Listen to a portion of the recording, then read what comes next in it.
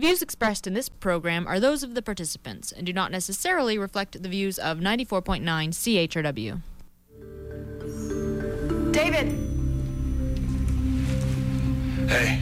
I heard there was another incident this morning. I wanted to make sure you were all right. It was a different thing. David, you should see the look on your face. Olivia, please, not now, okay? None. My father had that same look 15 years ago. The night he went off to try and kill an android. You don't kill androids. They're not real. That is not true. They're not alive. They're machines. Don't make the same mistake my dad did, David. Don't treat them like machines.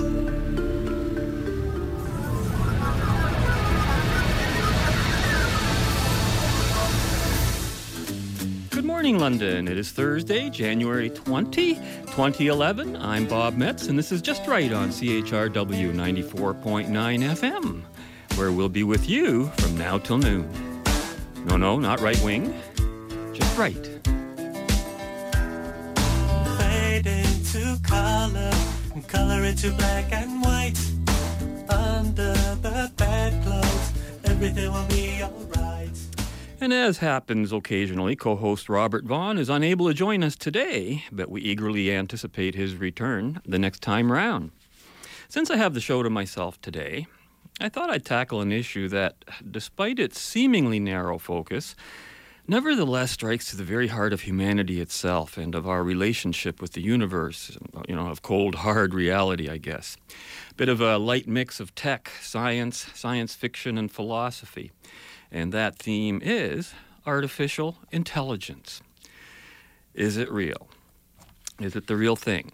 Personally, I don't think it is. Now, although I have predicted on this show that by the end of this century, the next most noted quantum leap in technology that we can see from today's vantage point is, I think, robotics.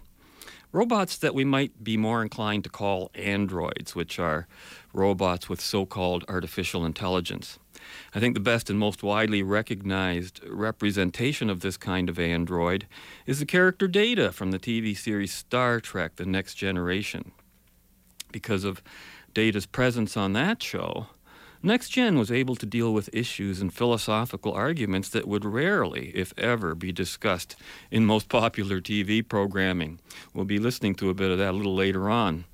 But regrettably, I think Star Trek: The Next Generation never really resolved some of the most fundamental arguments, which tells me maybe that the writers didn't really have any clear answers or even any clear guesses, but at least they brought the subject up in an entertaining and enlightening way. And as I looked into the subject of artificial intelligence in general, I was surprised to see how much the discussion revolved around, even in the scientific community, revolved around science fiction itself. And, the science fiction is not just there for the entertainment value. In my research, it was remarkable how artificial intelligence was given, the arguments on artificial intelligence, was given equal weight to the opinions of scientists, technicians, and science fiction writers. And, much of what we, quote, know, end quote, about the field of AI comes from this popular source. So I guess the question is there such a thing as artificial intelligence? Or is it just an illusion? Is it not real? Can we really build machines that think independently? Are they really thinking or just mimicking the process of thinking? Are they just fooling us? Does it matter? And how does it affect we, the living? So I guess I'm feeling a little bit artificially intelligent. How about you? Had a funny incident last night about this. Last evening I was over at my mom's place, who's in her 80s. And when she asked me what I was going to talk about on the show today, which is interesting because she really doesn't ever listen to the show herself, I said, artificial intelligence. And there's a moment of silence and my mom goes, "Ha! There's no such thing. That'll take you about 30 seconds to say. What are you going to do for the rest of the hour?" So needless to say, I was a bit shocked to discover that my mother, who I never knew we never discussed this in my whole 60 years of life, and she arrived so quickly at what I believe to be essentially the right conclusion in a sense. And so I explained to her, I said, "Well, Mom, I can't just say it. I can't just assert it." I said, "That's no proof." And she looks at me and she goes, "Well, what do you got to prove?" How can you prove something that doesn't exist? The onus of proof is on the other side, she says. And then pointing to herself, she says, this is flesh and blood. A machine is not. It doesn't bleed. It's built by someone made of flesh and blood. And it could never be intelligent. And suddenly I felt a little humbled there because in a nutshell, she pretty much summarized my entire position on that subject for today's show. But no, not my entire argument or reasons for addressing this issue, in fact. And I know there's a lot of people that would disagree with me on a lot of what I'm going to say, including perhaps some of my closest compatriots. We'll find out about that on a future show, I'm sure. But one of the alarming trends I've been observing in the debate on this subject is that the scientific thinking behind theories of artificial intelligence are actually being applied to the humanities, in almost in reverse. They're applying it to human intelligence. You can see the results of these theories from everything from the science of artificial intelligence right into our public education system and governance itself. The pragmatism of today's politics is utterly robotic in a way, if you want to call it that way, mindless and mechanical, but very scientific, which is why the unintended consequences of government actions invariably outweigh or obliterate the intended consequences. And, you could argue that what we've got in Queen's Park today under the governance of McGuinty is artificial intelligence at its best, in the true meaning of that term, as we'll see later on. A bold assertion? Well, I don't think so. But really, I don't believe there can be such a thing as artificial intelligence, other than an expression of some kind of thing that we can call artificial intelligence. We can't treat it as the real thing. In that sense, it's an oxymoronic term, and it can only be properly used as a description of the mimicking of intelligence, not intelligence itself. Now, there are people that believe differently, and we'll get into that. But I think saying artificial intelligence is a bit like saying unreal real. I feel uncomfortable with a term like artificial instinct, artificial emotion, artificial love, artificial hate, artificial rationality, artificial intuition, artificial understanding. And, I think they're all funny terms, and yet people in the various sciences do refer to these non-existents. And so I found that all these terms in all the literature that I was preparing for the show today. And a complete evasion of the whole discussion of what real intelligence is. They almost evade it like the plague. And they say, well, we can't really prove that humans are intelligent because we haven't got a method of doing that, so we'll take it on convention. That's almost how they put it. But I don't think you can talk about artificial intelligence unless you discuss real intelligence, right? Because without the one, the other is kind of a meaningless reference. It's artificial something, right? And that something has to be there. So how do you define the real thing before you go around defining what's artificial? I mean, I've heard it argued that there are a lot of people who are not intelligent. I've heard people say that their pet dog or their pet cat or rat is intelligent. Well, one thing that I can tell you a dog, cat, or rat have in common that a machine cannot share with them is that they are all alive. They are part of life. And a machine is not and cannot be. In a way, you could argue that if it were alive, that is, then it wouldn't be a machine, nor artificial. But that's called a circular argument, and we don't really want to make too many circles here. So I'm looking at Wikipedia, and they say that the philosophy of artificial intelligence attempts to answer such questions as, and I quote here, can a machine act intelligently? Can it solve any problem that a person would solve by thinking? Can a machine have a mind, mental states, and consciousness in the same sense humans do? Can it feel? Are human intelligence and machine intelligence the same? Is the human brain essentially a computer? These three questions reflect the divergent interests of AI researchers, philosophers, and cognitive scientists, respectively. The answers to these questions depend on how one defines intelligence or consciousness and exactly which machines are under discussion. Important propositions in the philosophy of artificial intelligence include, and here they get into, 1, 2, 3, 4, 5 of the main ones. And the first one is, of course, Turing's polite convention. Basically, this says that if a machine acts as intelligently as a human being, then it is as intelligent as a human being. And to which I can only say, that's silly. No, a machine would never have invented itself. Do you think a machine would invent a machine? A human being invented the machine. Now, you could design a machine to build another machine, but it would just be a machine building a machine, not thinking on its own. Then there's the Dartmouth proposal, which says every aspect of learning or any other feature of intelligence can be so precisely described that a machine can be made to simulate it. Well, yeah, okay, I'll agree that a machine can simulate an action, but that's what it is. It's a simulation. And so I guess I could say this statement is true, but so what? No matter how many aspects or features you accumulate through precise descriptions, you still don't have intelligence, do you? Is that what intelligence is? I don't think so. Then there's Newell and Simon's physical symbol system hypothesis. Quote, a physical symbol system has the necessary and sufficient means of general intelligent action, end quote. Well, I tell you, this is the most confusing one to me, and I didn't get into this one in big time, but, why would a physical symbol system, don't we already use symbols to think? I mean, numerical symbols in math, alphabetic symbols in words and language. How can a machine understand a symbol of any sort? The symbol itself would have to have a meaning reduced into smaller components. A human would program it to behave in a certain way, but I don't know how it could do it on its own. And then there's Searle's strong artificial intelligence hypothesis. Quote, the appropriately programmed computer with the right inputs and outputs would thereby have a mind in exactly the same sense that human beings have minds, end quote. And this is the one, it's so ridiculous. My mother would laugh at it, and she did, in fact. We'll take a look at the definition of what a mind is a little later on. And then there's Hobbes' mechanism. Quote, reason is nothing but reckoning, end quote. Oh, really? Looked up in my Funk and Wagnalls, reckoning, the act of counting or computation. Reason, in Funk and Wagnalls, is a motive, a cause for an action, a belief, a thought, etc.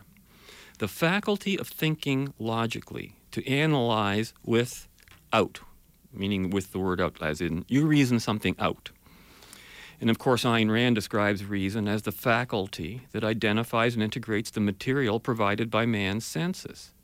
Reason integrates man's perceptions by forming abstractions and conceptions, thus raising man's knowledge from the perceptual level to the conceptual level, which he alone can reach. The method which reason employs in this process is logic, and logic is the art of non-contradictory identification. Reason is man's only way of grasping reality and of acquiring knowledge. Reason is a faculty that man has to exercise by choice. Thinking is not an automatic function. In any hour and issue of his life, man is free to think and evade that effort. Man's mind is the basic means of survival, his only means of gaining knowledge. So, I compare that, or those two definitions of reason to counting. Yeah, that's what counting is. And yet, the people in the field are just letting these definitions go. And they don't understand that without the proper definitions, their whole field of science can't accelerate, it can't move on. You have to be using the proper words. Can you imagine if I'll get into some of that later. And then we get to the issue of intelligence itself. And this is, of course, the famous Turing test. Alan Turing, in a famous and seminal 1950 paper, and I'm reading from Wikipedia here, quote, reduced the problem of defining intelligence to a simple question about conversation. He suggests that if a machine can answer any question put to it using the same words that an ordinary person would, then we could call that machine intelligent. A modern version of his experimental design would use an online chat room where one of the participants is a real person and one of the participants is a computer program. The program passes the test if no one can tell which of the two participants is human. Turing notes that no one, except philosophers, ever asked the question, can people think? Interesting. He writes, quote, instead of arguing continually over this point, it's usual to have a polite convention that everyone thinks. And Turing's test extends this polite convention to machines. Quote, if a machine acts as intelligently as a human being, then it is as intelligent. Well, I disagree with that. I think it's a mimic. It's not really as intelligent, even though it can be programmed very sophisticatedly. And then, of course, human intelligence versus intelligence in general. This is an amazing heading, because what other kind of intelligence is there but human intelligence? Like there's some other kind of intelligence floating out there. And so they say that the problem with the Turing test is that it deals with human beings. It's anthropomorphic. Oh, how dare you be human when the whole quality of which you are speaking is a human quality? How can it not be? It has to be. So, and then they say definitions like this try to capture the essence of intelligence. Well, we'll take a look at the working definition of this a little bit later. But we're going to take our first break right now. And in this following excerpt from Star Trek, The Next Generation, this is an episode from, it was entitled The Measure of a Man, probably one of the better-known episodes. And I have to tell you, I've really tightly edited the courtroom scene to its real essentials concerning our subject today. It was a lot longer than this, so if it sounds a little different than what you were used to hearing, don't be surprised at that. But what it's about, the hearing concerns the legal status of Data, who of course is an android, if you're not familiar with that, on board the Starship Enterprise. And the issue at hand is Data property? Is he an object of ownership? Or is Data an individual with individual rights? So on this side of the bumper, we're going to give 2 minutes to the prosecution. On the other side of the bumper, 2 minutes for the defense and 2 minutes for the judgment. So here comes the judge, and then I'll be back. This hearing, convened on Stardate 42527.4, is to determine the legal status of the android known as Data. The Office of Judge Advocate General has rendered a finding of property the defense has challenged. Commander Riker? Your Honor, there is only one issue and one relevant piece of evidence. I call Lieutenant Commander Data. Commander, what are you? An android. Which is? Webster's 24th Century Dictionary, 5th edition, defines an android as an automaton made to resemble a human being. An automaton. Made by whom? Sir? Who built you, Commander? Dr. Noonien Soong. And he was? The foremost authority on cybernetics. More basic than that, what was he? Human? Thank you. Commander, what is the capacity of your memory, and how fast can you access information? I have an ultimate storage capacity of 800 quadrillion bits. My total linear computational speed has been rated at 60 trillion operations per second. I request to be allowed to remove the commander's hand for your inspection. Proceed, Commander. I'm sorry.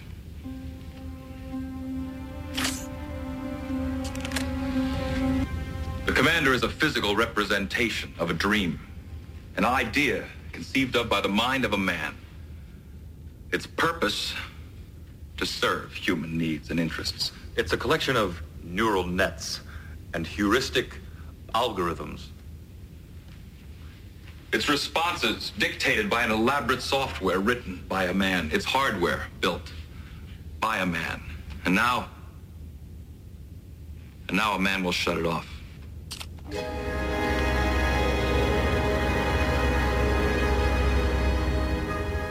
Pinocchio is broken. Its strings have been cut.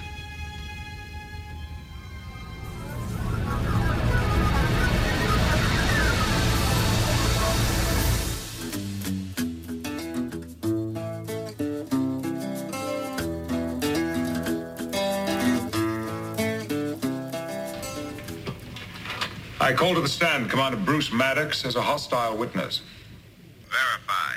Maddox, Bruce, Commander. Current assignment, Associate Chair of Robotics, Daystrom Technological Institute. Major papers. Yes. Suffice it to say he's an expert. Commander, is your contention that Lieutenant Commander Data is not a sentient being and therefore not entitled to all the rights reserved for all life forms within this Federation? Data is not sentient, no. Commander, would you enlighten us? What is required for sentience? Intelligence, self-awareness, consciousness. Prove to the court that I am sentient. This is absurd. We all know you're sentient. So I'm sentient, but Commander Data is not. That's right. Uh-huh. Why? Why am I sentient? Well, you are self-aware. Ah, that's the second of your criteria. Let's deal with the first, intelligence. Is Commander Data intelligent? Yes. It has the ability to learn and understand and to cope with new situations. Like this hearing? Yes. What about self-awareness? What does that mean? Why am I self-aware? Because you are conscious of your existence and actions. You are aware of yourself and your own ego. Commander Data, what are you doing now? I'm taking part in a legal hearing to determine my rights and status. Am I a person or property? And what's at stake? My right to choose. Perhaps my very life. My rights. My status, my right to choose. My life. Well, it seems reasonably self-aware to me, Commander. Your Honor, a courtroom is a crucible. In it we burn away irrelevancies until we are left with a pure product, the truth, for all time. Now, sooner or later, this man, or others like him, will succeed in replicating Commander Data. Now, the decision you reach here today will determine how we will regard this creation of our genius. It will reveal the kind of a people we are, what he is destined to be. It will reach far beyond this courtroom and this one android. It could significantly redefine the boundaries of personal liberty and freedom, expanding them for some, savagely curtailing them for others. Are you prepared to condemn him and all who come after him to servitude and slavery? Your Honor, Starfleet was founded to seek out new life. Well, there it sits. You wanted a chance to make law. Well, here it is. Make it a good one.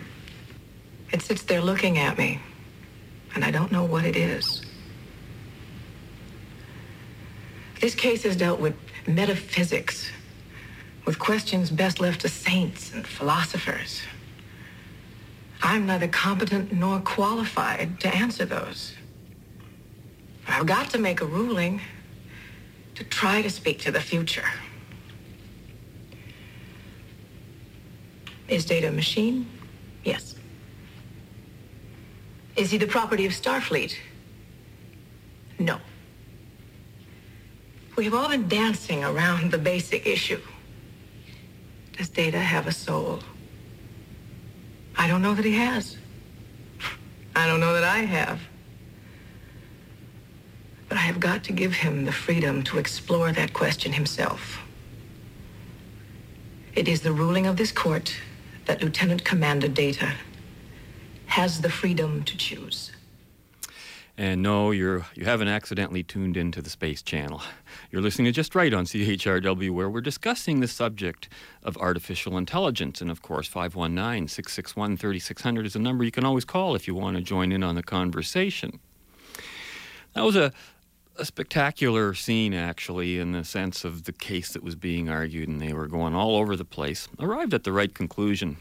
Unfortunately, Picard played the race card in his defense, arguing that an army of Datas could be subject to slavery, and it cut a bit of that out of the clip. But that's a non-concept to a mechanical device, but a very real threat to a living being. Data's rights should not have been dependent on any consideration of multiple Datas. He should have had his rights, either have them or not. Now, I support the judge's conclusion in this case, though not her reasoning, which she herself very modestly did not claim to have any authority to speak to. But in reaching the conclusion that Data has freedom of choice, she also concluded that Data was a life form, not merely artificial intelligence.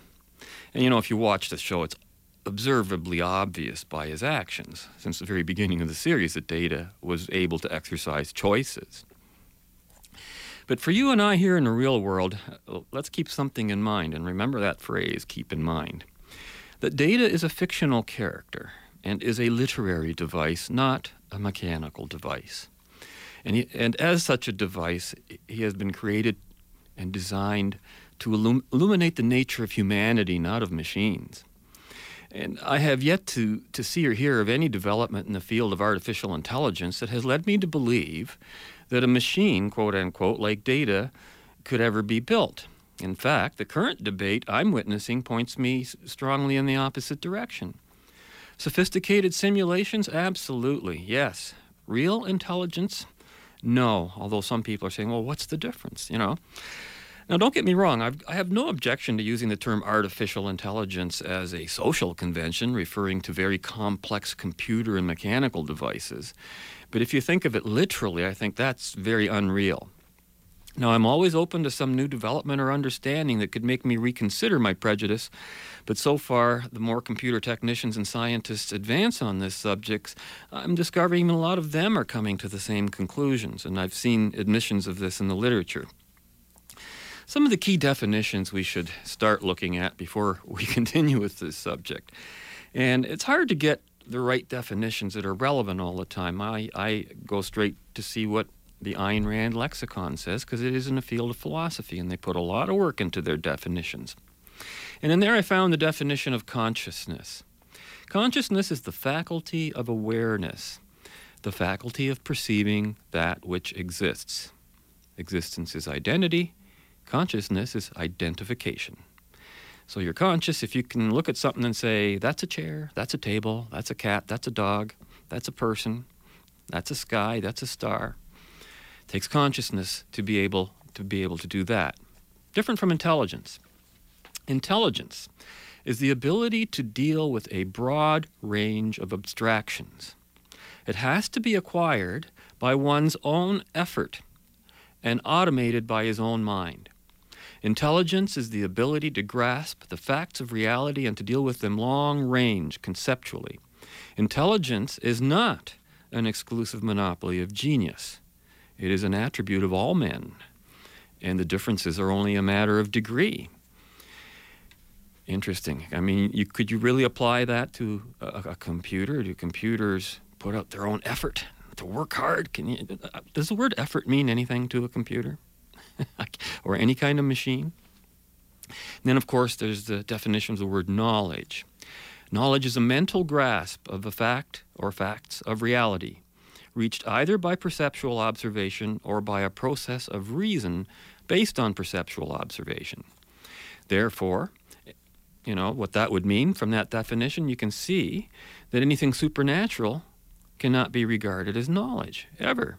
One could not, for example, acquire knowledge, quote unquote, about leprechauns or deities or an afterlife, since these things are not known facts of reality, cannot be perceptually observed, and are not arrived at by a process of reason based on observations of reality. Even those who believe in such things will tell you this themselves. They explain that faith is a means by which they have arrived at a given belief. And there's a lot of that going on in this argument of artificial intelligence as well. And then, of course, there are the key motivators, pain and pleasure. And in this definition, Ayn Rand says, just as sensations are the first step of the development of a human consciousness in the realm of cognition, so they are a first step in the realm of evaluation. Humans have no choice about the standard that determines what will make them experience the physical sensation of pleasure or pain. And what is that standard? One's own life. So, just as Data claimed that he was alive, not intelligent. He didn't say, I'm intelligent. No, he said, I'm alive. I have my life. Once having done so, his own life became the standard of his values, which was the very thing that brought him into conflict with the Federation at the time. And then there's the definition of understanding. To understand means to focus on the content of a given subject as against the sensory, visual or auditory, form in which it is communicated. To isolate its essentials, to establish its relationship to the previously known, to integrate that with the appropriate categories of other subjects. Integration is the essential part of understanding. So you can see how far away machines still are from any of these realizations. Interesting question came up in Wikipedia. They asked, can a machine be benevolent or hostile? And they pointed out that in 2009, academics and technical experts attended a conference to discuss the potential impact of robots and computers on the, if there's hypothetical possibility that they could become self-sufficient and make their own decisions. And they discussed the possibility and extent to which computers and robots might be able to acquire any level of autonomy and to what degree they could use such abilities to possibly pose a threat or a hazard. And they noted that some machines have acquired various forms of semi-independent autonomy and, being able to find power sources on their own, being able to independently choose targets to attack with weapons. Interesting, because the very concern of what might happen is exactly what happened in the next clip we're going to hear as we go to the break at the bottom. What would happen if robots were given autonomous function, And that was done on an early Star Trek. Remember the one with M5, the computer that would replace Captain Kirk himself. I just can't picture M5 as my hero image. But here we go, and we'll be back after this. Have you heard of the M5 Multitronic unit? That's, Dr. Richard Daystrom's device, isn't it? Tell me about that. The most ambitious computer complex ever created. Its purpose is to correlate all computer activity aboard a starship to provide the ultimate in vessel operation and control. How do you know so much about it, Commander? I hold an A7 computer expert classification, Commodore. I'm well acquainted with Dr. Daystrom's theories and discoveries. The basic design of all our ship's computers are Dr. Daystром's. What has all this got to do with the Enterprise, Commodore? You've been chosen to test the M5, Jim. There'll be a series of routine research and contact problems for the M5 to solve, plus navigational maneuvers and the war games problem. Now, if the M5 works under actual conditions as well as it has under simulated tests, it will mean a revolution in space technology as great as warp drive. When your crew has been removed, the ship's engineering section will be modified to contain the computer. Why remove my crew? They're not needed. How much security does this gadget require? None. Dr. Daystrom will see to the installation himself, and he'll supervise the tests. When he's ready, you'll receive your orders and proceed on the mission with a crew of 20.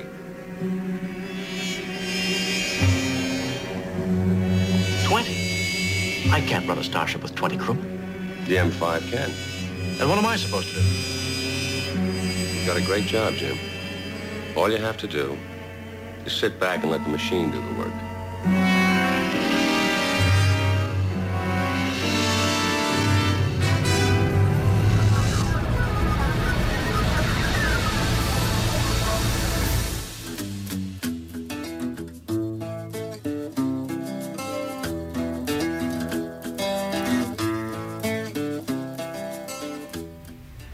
I can't go through it again, David. I won't go through it again. Okay. But you're getting way ahead of yourself here. This whole thing will be wrapped up in a couple of days. You really believe that? I believe this is an isolated case. This heightened consciousness these androids have, it's been given to a select few at some kind of experiment. I work for Uber Braun, David. The rules regarding beta-class androids changed because of people like me. You're kidding yourself if you think it's just a select few. Whether you like it or not, androids have a certain type of consciousness. It's not like ours, but they are more than just machines. And yes, they are more than just machines. Like Commander Data, they are literary devices being used to illustrate the real fact that people are more than just machines. Welcome back. You're listening to Just Right on CHRW. I'm Bob Metz, and I'll be here with you until the top of the hour. In the overarching debate about artificial intelligence, there seem to be two views that argue one false proposition. While the one side argues that artificial intelligence elevates machines to some kind of human standard, the other argues that people are just machines and behave just as deterministically as any mechanical process, which includes electrical, chemical, neurological, etc. processes. Funny, I was talking to Robert Vaughn about that last night, and we realized that whole issue of determinism and free will is going to be a show in and of itself, and we've got that one on the drawing boards right now. But getting back to the issues of definitions and where they lead us, how they get us into trouble on this. This is, again, from Wikipedia under the heading Consciousness, Mind, Mental States, and Meaning. and where they say that the words mind and consciousness are used by different communities in different ways. Well, that stopped me right away when I read that. You can't do that. You've got to stop already and get back and make up which way you're going to use those words. Imagine if that read, the numbers 7 and 4 are used by different communities in different ways. So in one community, 7 means 3. In another community, 7 means 6. How long do you think that the science of mathematics would survive? Not very long, would it? That's epistemology. That's the power of definition. The reason mathematics has evolved so much further than so many of the other sciences is precisely because of that precision in the language in which that discipline exists. And so, too, it is in the field of language and epistemology, of the English language. You can't be using words to mean different things in certain equations, and that has to be particularly true if you're looking at anything as complex as something called artificial intelligence. And they report, that some New Age thinkers, for example, use the word consciousness to describe something similar to Bergson's élan vital, an invisible energetic fluid that permeates life and especially the mind. Science fiction writers use the word to describe some essential property that makes us human. A machine or alien that is conscious would be presented as a fully human character. Sound familiar? With intelligence, desires, will, insight, pride, and so on. Science fiction writers use the word sentience, self-awareness. And for others, the words mind or consciousness are used as a kind of secular synonym for the soul. For philosophers, neuroscientists, and cognitive scientists, the words are used in a way that's more precise and more mundane. They refer to the familiar everyday experience of having a thought in your head, like a perception, a dream, an intention, a plan, and the way we know something, or mean something, or understand something. It's not hard to give a common-sense definition of consciousness, observes philosopher John Searle. What is mysterious and fascinating is not so much what it is, but how it is. How does a lump of fatty tissue and electricity give rise to this familiar experience of perceiving, meaning, or thinking? Even that question begs a question. How does a lumpy fat of tissue, it's not a lumpy fat of a lump of fatty tissue. They're referring to the brain here, of course, or maybe even your body. And electricity, so I can just cut off a piece of fat off of my steak and run some electricity to it, and then it will give rise to an experience of thinking? I don't think so. It doesn't give rise. You can put electricity through a lump of fatty tissue. It will not give rise to any familiar experience, regardless of what they say here. And then it writes, philosophers call this the hard problem of consciousness. It is the latest version of a classic problem in the philosophy of mind called the mind-body problem, end quote. Well, that's not a problem unless you want to believe that the mind and body can exist separately. Then it's a problem. The problem being that you're no longer connected to reality. And that's a big issue, the mind-body problem. So let's go on and look at actually I couldn't find a definition of mind in the Ayn Rand lexicon, so I went straight to the dictionary, and it basically said everything I needed to see. And here is a definition from Funk and Wagnalls of the mind. 1, the aggregate processes originating in or associated with the brain involving conscious and subconscious thought, interpretation of perceptions, insight, imagination, etc. And 2, memory. I would say those two things go together to comprise what the mind is. Now, there are those, run into them who disparage the use of the word mind, suggesting that it's not an appropriate word, to describe any physical processes in the brain, and that the mind as such cannot be scientifically analyzed or measured. And they are correct in concluding that the mind is irrelevant in any scientific analysis of the brain or of the body. However, to conclude from this that the mind as such does not exist, I think is demonstrably false, and that's the holy grail that none of the so-called scientific community can ever really address. To study the mind, one must utilize the science of philosophy, not of chemistry, not of physics, not medicine, not biology, not electronics, etc., all of which are part of the mind. In fact, I would go so far as to argue that there are human beings who can be described as mindless. though not brainless or bodiless. To have a mind, one must choose to do so. One must choose to think, which is an act of focusing. One must be able to choose. To be able to choose, one must have a free will. And mechanically minded, or should I say mechanically restricted thinkers, will argue that there's no such thing as free will either. It's all very consistent. All action and processes in the universe are deterministic, they argue, as if this has any relevance to the problem they're trying to solve. And this is consistent with the error made in rejecting the concept of mind out of hand. Now, I'm not trying to invent anything new here. I'm not reinventing anything. I'm not taking this out of context. Consider, it's really interesting to note how the word mind is even used in common speech. Keep in mind what I'm saying. By using the term keep in mind, according to Funk and Wagnalls, I'm asking you to, quote, focus your thoughts or your attention on, end quote, what I'm saying, or to, quote, remember, end quote, something in conjunction with the subject of that focus. To have a mind means to be thinking about. To make up one's mind means to decide, to be determined. Now there's that term again. Mind your step means be careful, pay attention, focus. In other words, have a mind, behave in a certain way. Thought without action is of itself irrelevant and meaningless.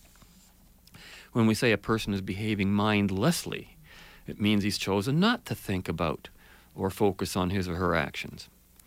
Boy, that was a mindless act.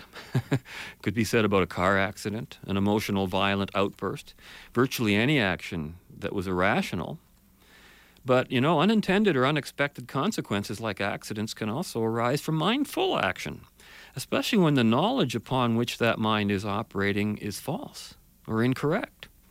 Error is not evidence of a lack of intelligence, necessarily. But when error occurs, could an artificial intelligence correctly identify that A, the error has occurred, B, the reason for the error, C, how to correct that error? You can see the issue. And what would motivate an artificial intelligence to do so? What if someone were to lie to an artificial intelligence? Would it have some way of knowing what information it received is valid and what's not? How? To what end? Why would it bother? Remember Y2K? Many very, quote, end quote, intelligent people I knew, who I knew personally, were very convinced that machines would behave unpredictably or shut themselves off, simply because the number 99 in the date would turn over to 00 in the year 2000, and we only had 2 digits for the dates back then instead of 4. People in the computer programming field were saying such things. I talked to such people, and they were convinced that something bad was going to happen. And what caused this belief? None of them might publicly admit to this, but I think it's because they actually believed that these machines could think in some strange way. They'd always say things to me like, when the 99 turns to 00, how will the plane, the machine, whatever machine we were talking about, whatever mechanical device, how will that thing know what to do, end quote. Meanwhile, I'm thinking to myself, how does a machine even know the difference between a 99 and a 00? Why are they worried about this? Were they panicking when it was going from 22 to 23? What's the difference? Yet everybody thought it was a big thing because of the millennium being changed. Unless there's a specific program already pre-written initiating a set of instructions to do anything when the number 00 appears, nothing unusual would happen. Why would it? Why should it? Yet I would never cease to be baffled by highly intelligent people caught in this metaphysical and epistemological trap. Planes were going to fall out of the sky, they actually would say. Air traffic navigation would go berserk. Elevators would stop. My goodness, when all they really had to worry about was the timer on their VCR. Of course, banks had to look after issues like interest calculations. That would be a thing, but that wasn't going to end the world. But to a machine, there are no starting points as such, unless specifically programmed to do so. And the starting point could be the number 7 if you wanted to. But to the machine, every number simply follows a next. There are no starting points or ending points as such. A 2 follows a 1, a 3 a 2, 8 by 9. A 9 is followed by a 0 is followed by a 1, and around they go. There's no particular significance to the number 0 unless someone programmed it to be different. i.e., like, when the clock reaches 0, crash the plane, stop the elevator. Can't say I ever really heard of such a program, so what was all the panic about? You know what I'm saying? So we're going to get to our last break now, and our last clip in this break comes from a great show that was, like so many shows that were really pretty good, canceled. And that was Terminator, the Sarah Connor Chronicles. Don't know if you ever caught it. And they did something significantly different with their approach to artificial intelligence. One of the most fascinating android characters, if you will, was created in the character of John Henry, who is a human-like android, but who's forced to sit in a chair from which he really can't move too far because his head is wired into this computer that essentially occupies a huge portion of the building he's in. So he's got this huge cable sticking out the back of his head. He also has access to the internet with tentacles of information stretching around the world. But more interestingly, John Henry had a personal counselor who had been teaching him about life at what is really, in some ways, at a child's level of learning. John Henry was not really programmed in the conventional sense of the word. He actually had to exert some form of effort to understand. Again, another literary device. Now, on the other side of the bumper, we'll be hearing a technician explain why body and soul cannot be separated, rejecting the popular idea that they can, while on this side of the bumper, John Henry, the android, is sitting across from his counselor at a table painting a model figure, a soldier. He's learning how to play games and play with toys, sort of like being in art class. And they end up doing some soul searching. Let's listen in. The matte layer is critical. It both allows the colors to stick to the miniature, and it provides the finished statue with the illusion of depth. But it's the detail work I find the most interesting. It challenges my fine motor control, and there are so many choices. The eyes, for example. The window to the soul. They're the window to the soul. I read that. That's what they say. Then I should choose my paint more carefully. It doesn't matter, John Henry. It's a statue. It's an object. It doesn't have a soul. It has eyes. Your eyes look tired. Is your soul tired? No, my soul isn't tired, but I am. And I am going home. Please don't. My monster is incomplete.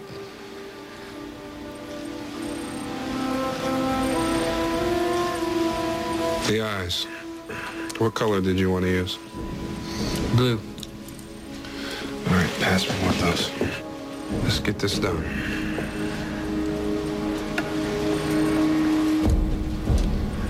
Mr. Ellison? Yes. Does this make us friends?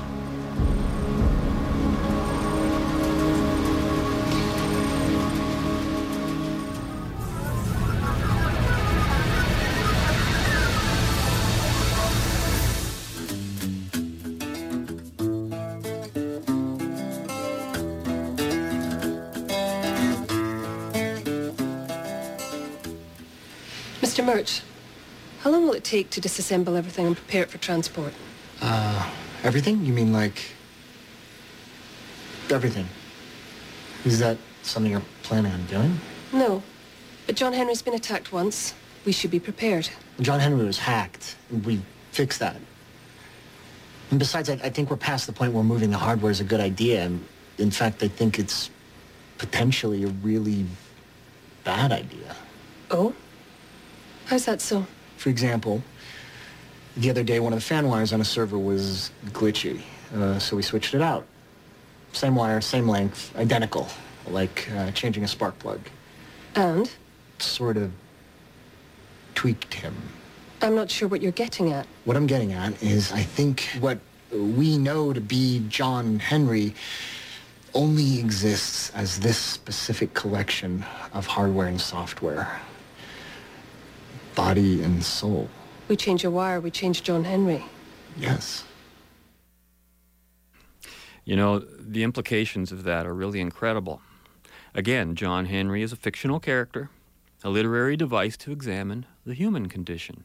And this was one of the few shows that at least took this view on the so-called mind-body split. And wouldn't you know, that was when they ended the series, just as they got up into that point of the plot.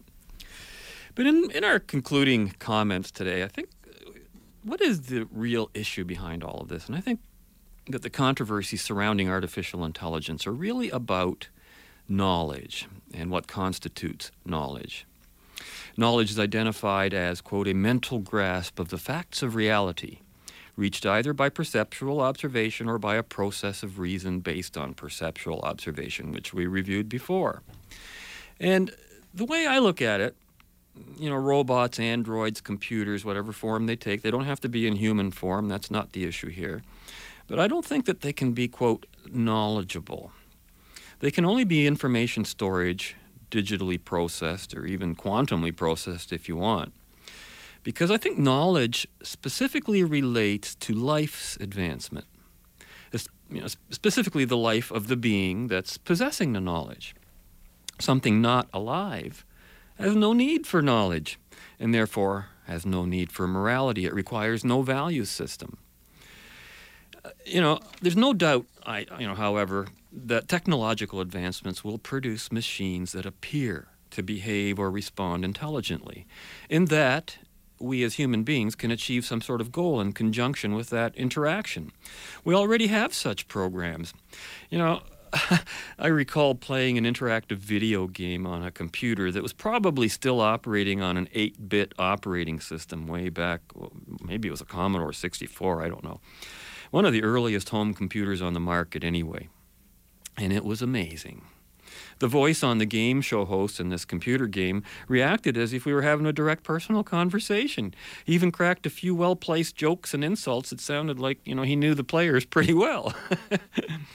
But if any of us had switched the subject matter of the game or changed the goal of that computer program to something different, it of course would not have been able to respond to us. The reason it seemed so real was because we were all playing a similar game. I even saw the same phenomenon, people playing a party game against a videotape. You'd think the guy in the videotape was programmed to respond to the people in the party. It was amazing. They do a lot of studies on these things, and they have a lot of tricks that they can do to fool you to think that you're actually interacting with something. So, yes, we can, of course, program a machine to add any number of possible objectives or goals or rules of computation to keep fooling us at ever-increasing levels of complexity. But nothing else really changes in principle, does it?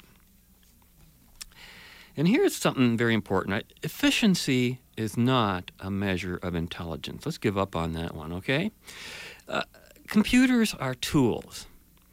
And tools are more efficient than direct human action in every instance. That's why we use them. They are labor-saving devices, which saves effort, something no machine would experience. Does a machine experience effort? Why would it? What would a hard job be versus an easy job? Even a shovel is a tool that's more efficient than digging a hole with your bare hands. But is it intelligent? I don't think so. Although I could say that I have a smart shovel. It's a manual snow shovel with a bend in the handle, and it miraculously makes it much easier to move more snow with less effort than a regular snow shovel with a straight stick handle. Now, that meant someone with intelligence went to the trouble to do the math on the better leverage required to get more out of that shovel. If I chose to stretch the definition of intelligence in the same way and manner in which I've been watching the scientific community doing it, then I could refer to my shovel as being intelligent too.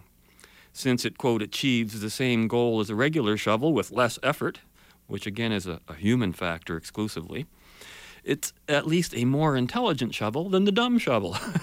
You can see how meaningless all this is. And, the fact that a computer is infinitely more complex than a shovel, but no more complex than a light switch, since it's, really a series of millions and millions of digital switches turning on and off, that doesn't change a thing, though many argue that it does. And the reason they argue that is because they think that we work that way too. I think artificial intelligence is just a parrot of human intelligence and can only mimic and not be what we rightly call intelligence. Artificial intelligence would have to be utterly pragmatic in whatever its objective has been programmed by another person to be. Machines cannot think, only act in the sense of motion. not of self-initiated purpose. Now, here, I was thinking about this, and I'm going, well, isn't that interesting? Artificial intelligence is, in a way, the reverse phenomenon of intelligence in human beings. It is the consequence of motion, action, not the cause. In a way, I guess the best way to describe artificial intelligence, if it were to take the form of something like an android, would be maybe a perpetual motion machine set into motion, initiated by man. Certainly not self-initiated through effort, with the goal of long-term survival as in some evolutionary process. And so I guess the big question, too, is life a necessary qualifier for intelligence? And I would argue yes. If it isn't alive, it cannot be intelligent. And now let's keep in mind again, and there I go saying that phrase, let's keep in mind, intelligence is the ability to deal with a very broad range of abstractions. It has to be acquired by one's own effort, automated by your own mind. And it's the ability to grasp the facts of reality.